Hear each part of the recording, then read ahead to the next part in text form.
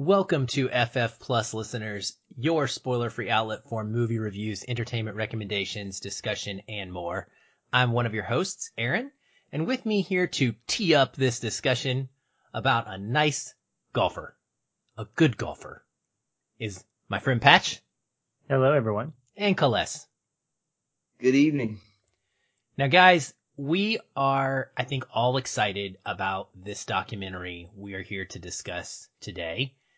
This is a golfer who has sort of transcended the sport in many ways over the last couple of decades, and we've all been lucky enough to grow up and see his entire career, which is, I think, something that when it comes to sports and sports documentaries is something that really adds a lot of value when you're watching something, or I guess it gives us a connection to it in a way that we wouldn't have if we were watching something from the past. So not that athletes from the past don't have value, but for me at least, I think that there was something a little extra special about watching a documentary on Tiger Woods.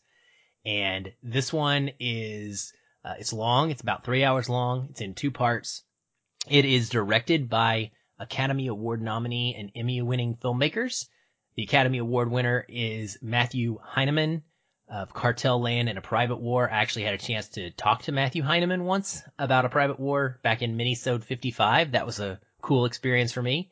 And then the Emmy nominee is Matthew Hamachek for the Amanda Knox documentary.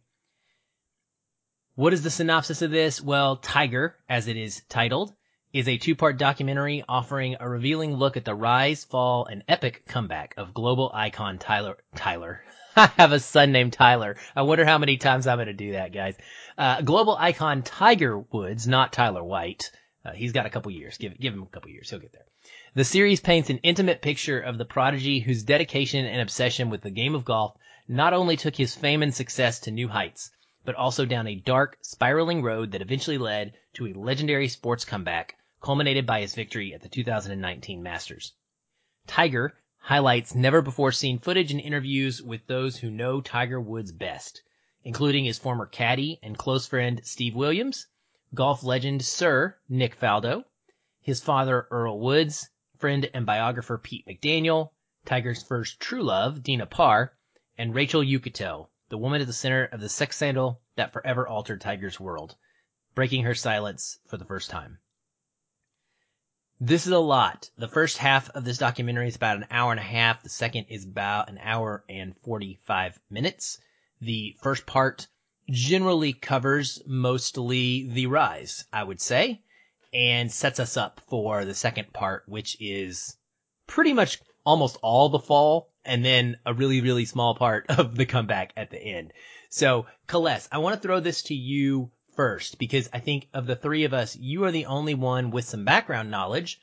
This documentary, if I understand correctly, is based on a book, a biography that was written a couple of years ago. So why don't you get us going with some of the things that you liked about this one? What I liked about this documentary is that, for one, it felt unbiased. It didn't feel that the documentarians were asking you to be on the side of Tiger, or they wasn't even asking you to even not like Tiger, especially when they go over the fall section of his career and everything. It feels like they're just giving you a complete picture of who Tiger Woods was.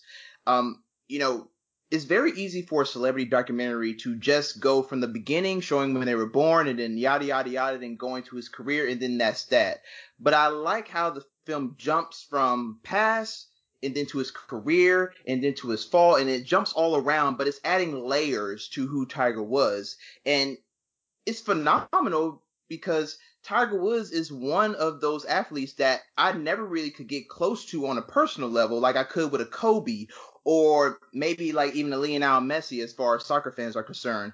He always felt guarded. He always felt like that, he had this image, he had this smiling, the great smile, the theatrics on the golf course, his Tiger Woods on PGA Tour golf games, he had the Buick commercials, so you saw who Tiger Woods was, but but I never got to see the man behind him. And the book and also this documentary allows us and for a lot of people to see who Tiger Woods really was. And it says a lot about how we as Americans, and possibly worldwide, how we see celebrity. We expect for these people who are famous, who are athletes, who are entertainers, that they can do no wrong, that they're perfect just because they have a skill set in something. But that's not the case. I mean, they're humans like us. They're flawed. I mean, one of Tiger's family friends talks about it.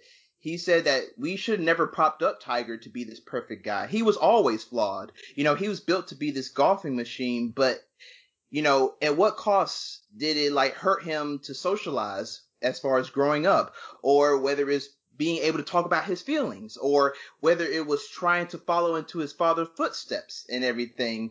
And once you see all of that come towards the surface, then that's where the documentary really proves itself to be very valuable.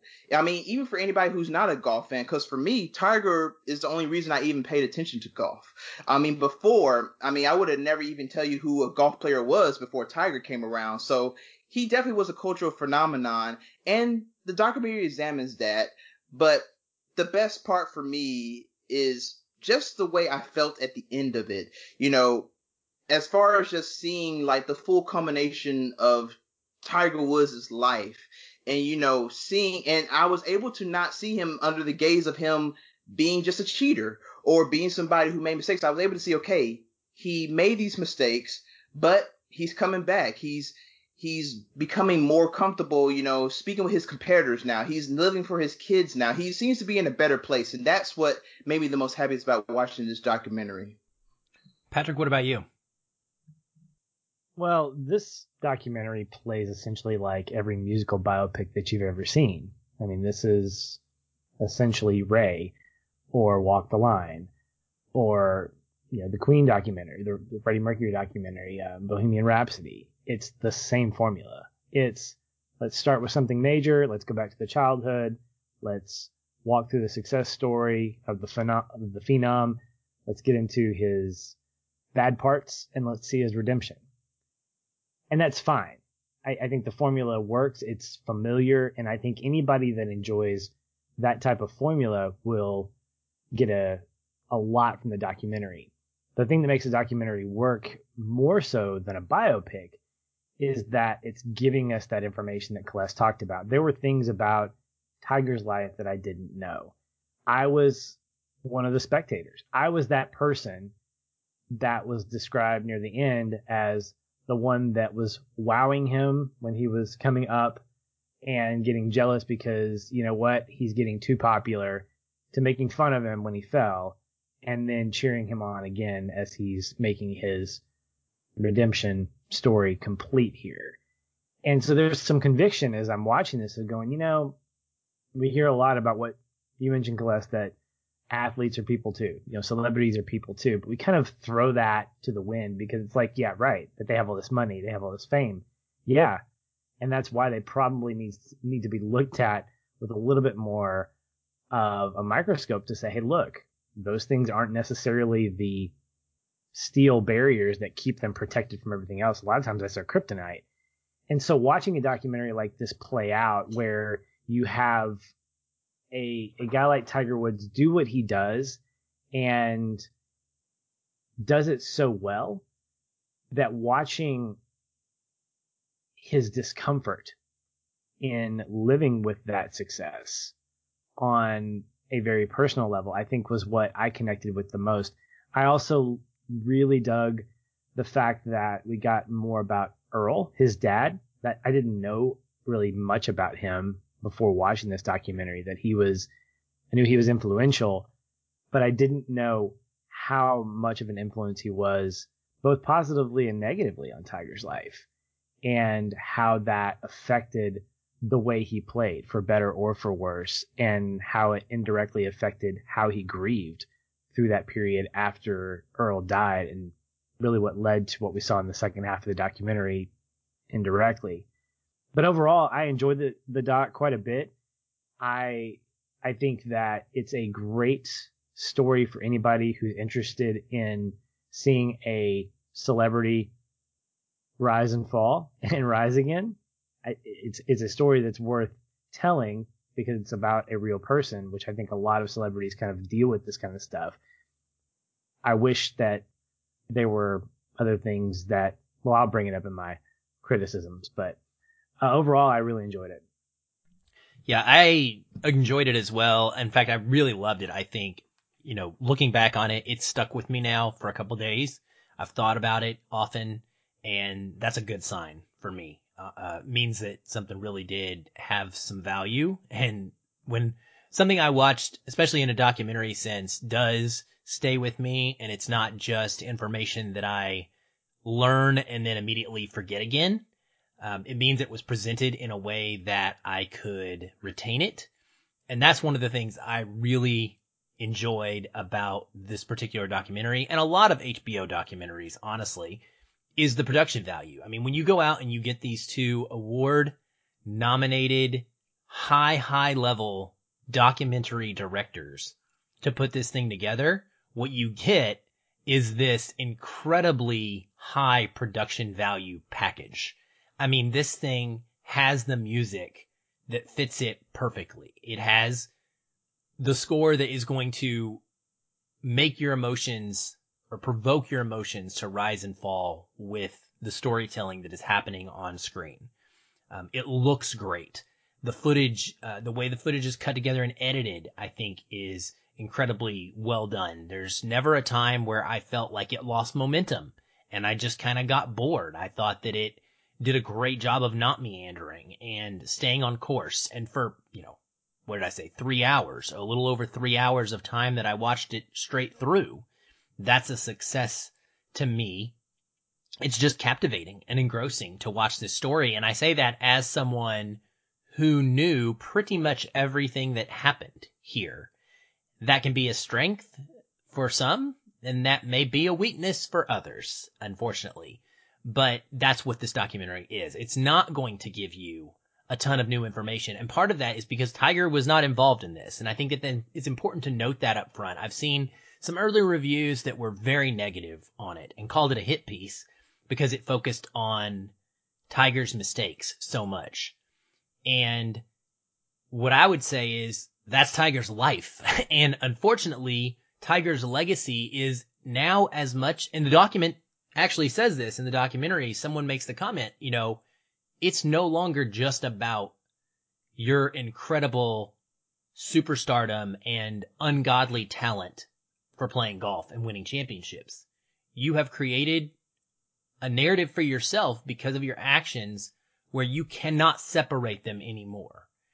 And because it's not one incident like you were talking about, Patrick, with a music biopic or something where somebody got extra drunk one night and did one stupid thing and then cannot rise back up and move past it. And so they have like all of this good to drown out one thing. Tiger had a string of things over and over and over, and a string of injuries over and over and over before he was able to see success again. And so I think that it does a great job of showing that. I think that for me, watching so much of his fall be a big part of this was impactful because of that first part.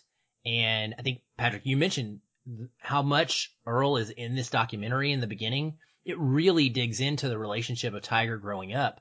And I think as a spectator who watches golf, and even I was someone who followed it pretty closely during much of Tiger's heyday, I knew that Earl Woods meant everything to Tiger.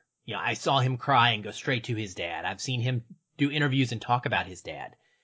I didn't know how he got there. And for me, it puts perspective around every decision that Tiger would go on to make for the rest of his life and how that was influenced by the way he grew up and the way in which his father had a relationship with him. And it goes so much deeper than just on the golf course. A lot of sports stories will talk about a parental figure who is pushing their kid, right? This parent pushes their kid too hard and it makes the kid do something. Well, it's a little more than that in this case, I think. And I enjoy getting to know that. I enjoy getting to hear from some of his, ex-girlfriends and his friends that he is apparently no longer close with, and his caddy, his longtime caddy and friend as well. So I really enjoyed it. I think, Patrick, the conviction was there for me too, with regards to the idea of us as consumers, as sports fans, and in general fans of any celebrity wanting to cheer someone on and claim that celebrity as our own.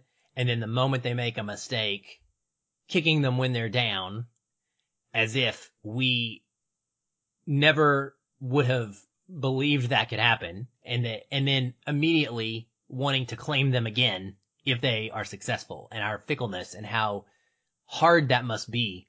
You know, Tiger specifically talks a lot in this. Now, he doesn't talk, but like interviews show how hard it was, like you were saying, Celeste, for him to be in the media and to be that face, and all the pressures that his dad put on him to be like this great humanitarian. His dad at one point says, "You're going to be bigger than Jesus and Gandhi." How do you grow up like that, guys? Like, come on. That is some weight on your shoulders, right?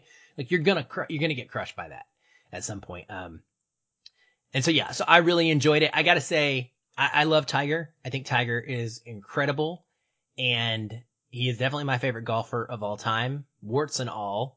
I will always root for his comeback, to continue after this. And I love what he did for the game of golf, inspiring people of color, to get into the game for the first time, like you're talking about, Celeste. And just and a whole new generation of kids in general, like getting excited about golf in the way that they are excited about other sports that maybe are a little more quote unquote exciting to play. My favorite quote, I gotta say this because this is my favorite quote in the whole documentary, is towards the end, and it really, to me, nails who Tiger Woods was. And I want to say this before we move into anything negative. This guy's talking, and he's discussing the lead up to Tiger Woods winning the 2019 Masters. And he says, there's a whole generation of tour bros. There's a whole generation of tour pros that grew up idolizing Tiger, but they never played him at his peak. Never saw the shots that they could only see on YouTube now. And there were some pros who said, I can't wait to get into the hunt with Tiger Woods on Sunday in a major. The F you do. You have no idea what you're getting into. And then boom, right? And I think that nails it, because I was thinking about this a lot when we watched The Last Dance, how this generation didn't see Michael Jordan play. Like, they didn't turn on the TV and see Michael Jordan. Like I did, barely, but I did, for my teenage years. I was able to get some glimpses of him in his prime. There are people that haven't seen Tiger Woods because he's been hurt and out of it for a decade. And they don't understand what that level of dominance. You can look on a scoreboard, you can look on a stats website and see he has X number of major victories and all of these records, but you don't understand that feeling until you're sitting there on a Saturday and a Sunday with your face glued to the TV watching the Masters, and this dude is like literally breaking mentally every single professional golfer in the world and just dominating them. And it felt so good to me to get to witness that again through this documentary. And I know I've talked a lot. I'll real quickly, I'll just throw out my couple of little gripes. I think that the absence of Tiger I mentioned, while I feel that Celeste is correct that they do take a fairly unbiased viewpoint of what they present, they're as unbiased as they can be when you don't have one side of the story. Everybody that's in this documentary has broken up with Tiger. So it's not like any of these people are on good terms with him. And that's a little bit disheartening. And, so take the doc with a grain of salt, when you're watching it, I think. And,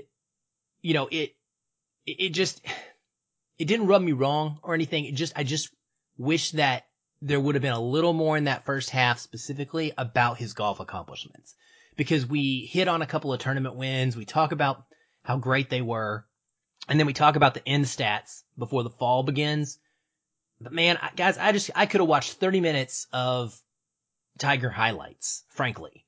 And we get a couple of tournaments that really hammer home just how good he was, like I was talking about. But there's a lot of build up and then the fall happens. There's just very little of like Tiger at his peak in this documentary. And I would have liked a little bit more of that. And then my only other thing is I'm not sure that this was the time for this. I think maybe this documentary and maybe this book are a little too soon. Tiger's story is not done. He hasn't won anything since 2019, or not a major. He's still struggling with injuries, and we don't know what's going to happen and where his story is going to go. And I feel like this is a story better told at the end of someone's career instead of while it's still technically happening. You know, I mean, what are you going to do? Amend this if he wins another major and like edit it in like to the end of a podcast episode or something to the end of the documentary and be like, oh, my bad. Here's part 3, guys. We got a little bit more to talk about. So those are my small issues with the documentary. Let's go in reverse order. Patrick, what you got that's negative? Or what bothered you about this one? Well, I mean, you hinted at some of it. I think even at over 3 hours, we get a lot of a little thing.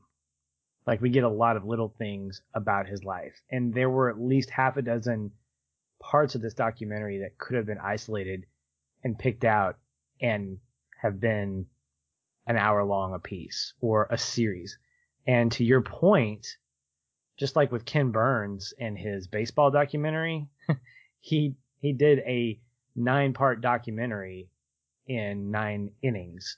And then for this latest, like the last couple of years, not this year, but a couple of years ago, he did, extra innings and he called it the 10th inning. And so he added on to it. Tiger is not thorough enough for me because it tells me just enough about one part of his life and then moves on. So to your point, Aaron, we could talk a lot about Tiger as the golfer and how he just blew his competition away early on and how he dominated. That could have been a part in and of itself.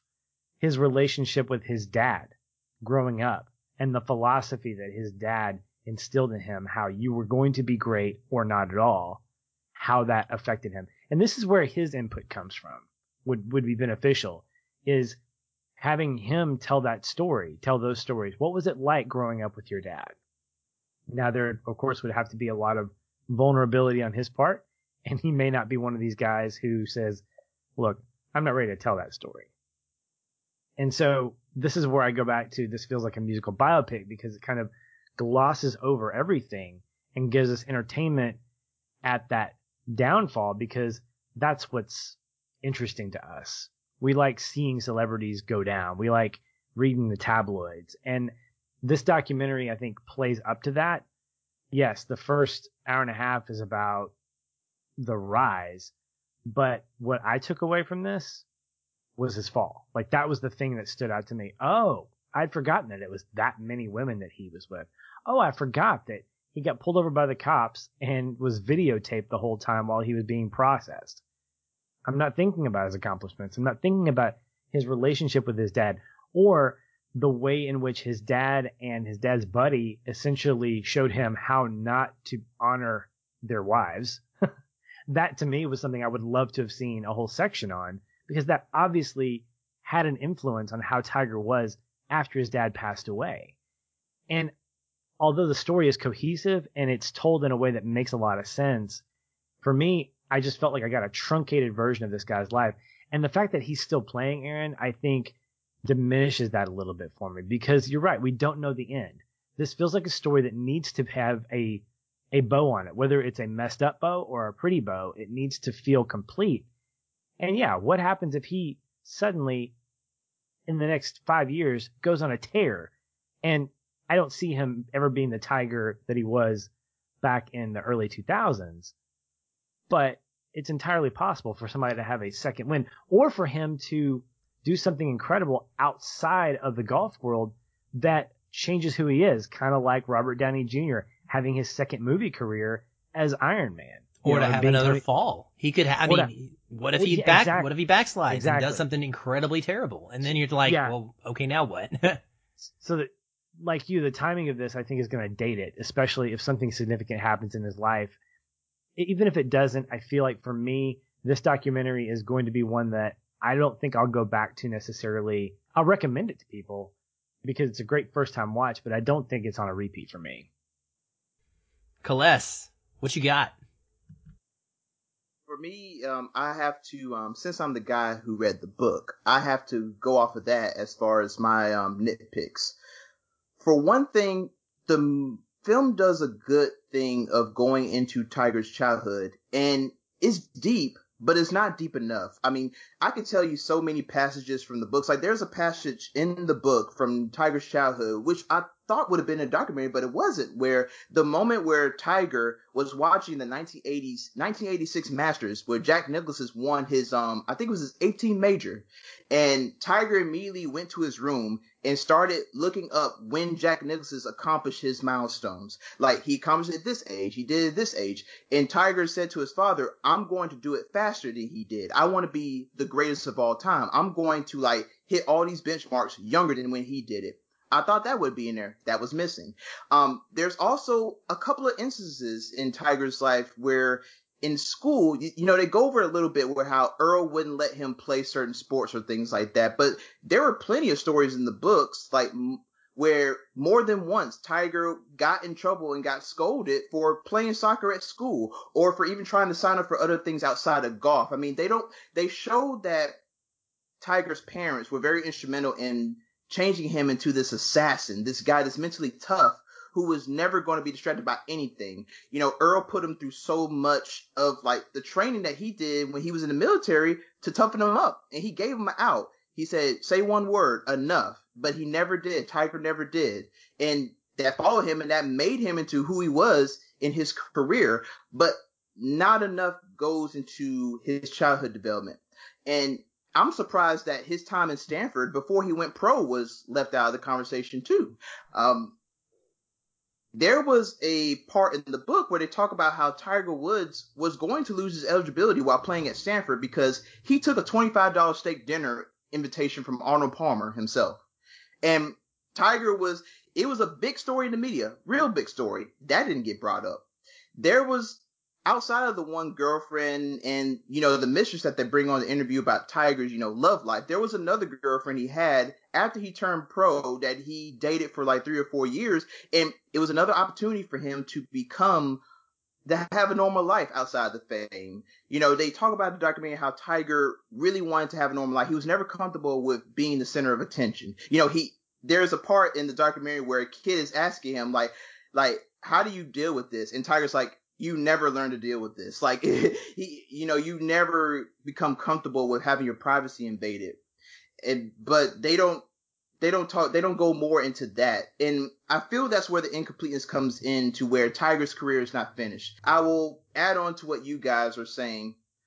It felt like if it wasn't for Tiger's fall, I don't think you could have a documentary about Tiger Woods. I don't think this documentary would be able to suffice without his fall. I think the story of Tiger and, his infidelities, and then, him having an opioid addiction, that was mostly the meat of what this documentary was. And while it is compelling and is well told, and it really tugged at me in an emotional way, I feel that without that, there really isn't much to do with this documentary, especially without Tiger's involvement. And his career is not finished. It's like in the 1990s when they would make Michael Jordan films, and like Michael Jordan was still playing on the Chicago Bulls. Like they had an ABC film called The Michael Jordan Story. It's made in 1997 while Jordan was still playing and winning championships. It was very weird. Y'all can look that up if y'all want to, but these are just like my little nitpicks, and it especially comes from me reading the book. A book is always going to have more detail than a documentary, so it's kind of an unfair comparison because there's only so much you can do. You could have stretched this out, like Patrick said. You could have did the Ken Burns thing. You could have stretched this out, like focusing on one aspect of his life, turning it into one episode, then going to the next one. Could have did that. Don't know why they didn't. Maybe they were trying to capitalize off of the attention in the New York Times bestseller notoriety that the biography got. But these are just my nitpicks. Not too many major issues. I can't see myself really just watching this over and over again like I would with The Last Dance, but nothing major. Yeah, I'm with you guys, and I think that that's because that it is so heavy on the fall. I think if we had more of Tiger golf highlights, a la a YouTube package, essentially, with awesome award-winning documentary and production value put on the top of it, like a 30 for 30 has a lot of times, we would want to be rewatching it because it would just be like watching highlights and reliving the glory days. But there's not enough of that to make you want to rewatch it, even if there is enough of that to competently tell the story. So, yeah, I think we're all three on board with that. Coles, overall, are you feeling it? Strongly feeling it. Strongly feeling it, he says. Patrick? I'm feeling it just past the halfway mark. I would give it a recommendation for someone for a one-time watch. Okay. And I'm strongly feeling it. I'm with Coles. I think that it is an absolute must for anyone that is a sports fan, anyone that has ever had any interest whatsoever in Tiger Woods. And if you are just a Joe Schmo out there who likes documentaries, I think you might have a decent time with it. If you don't like sports and you don't care about Tiger Woods, then obviously you're probably wasting your time. And I'm be surprised if you're listening to us right now. This documentary is going to air on HBO Max as well as on HBO television.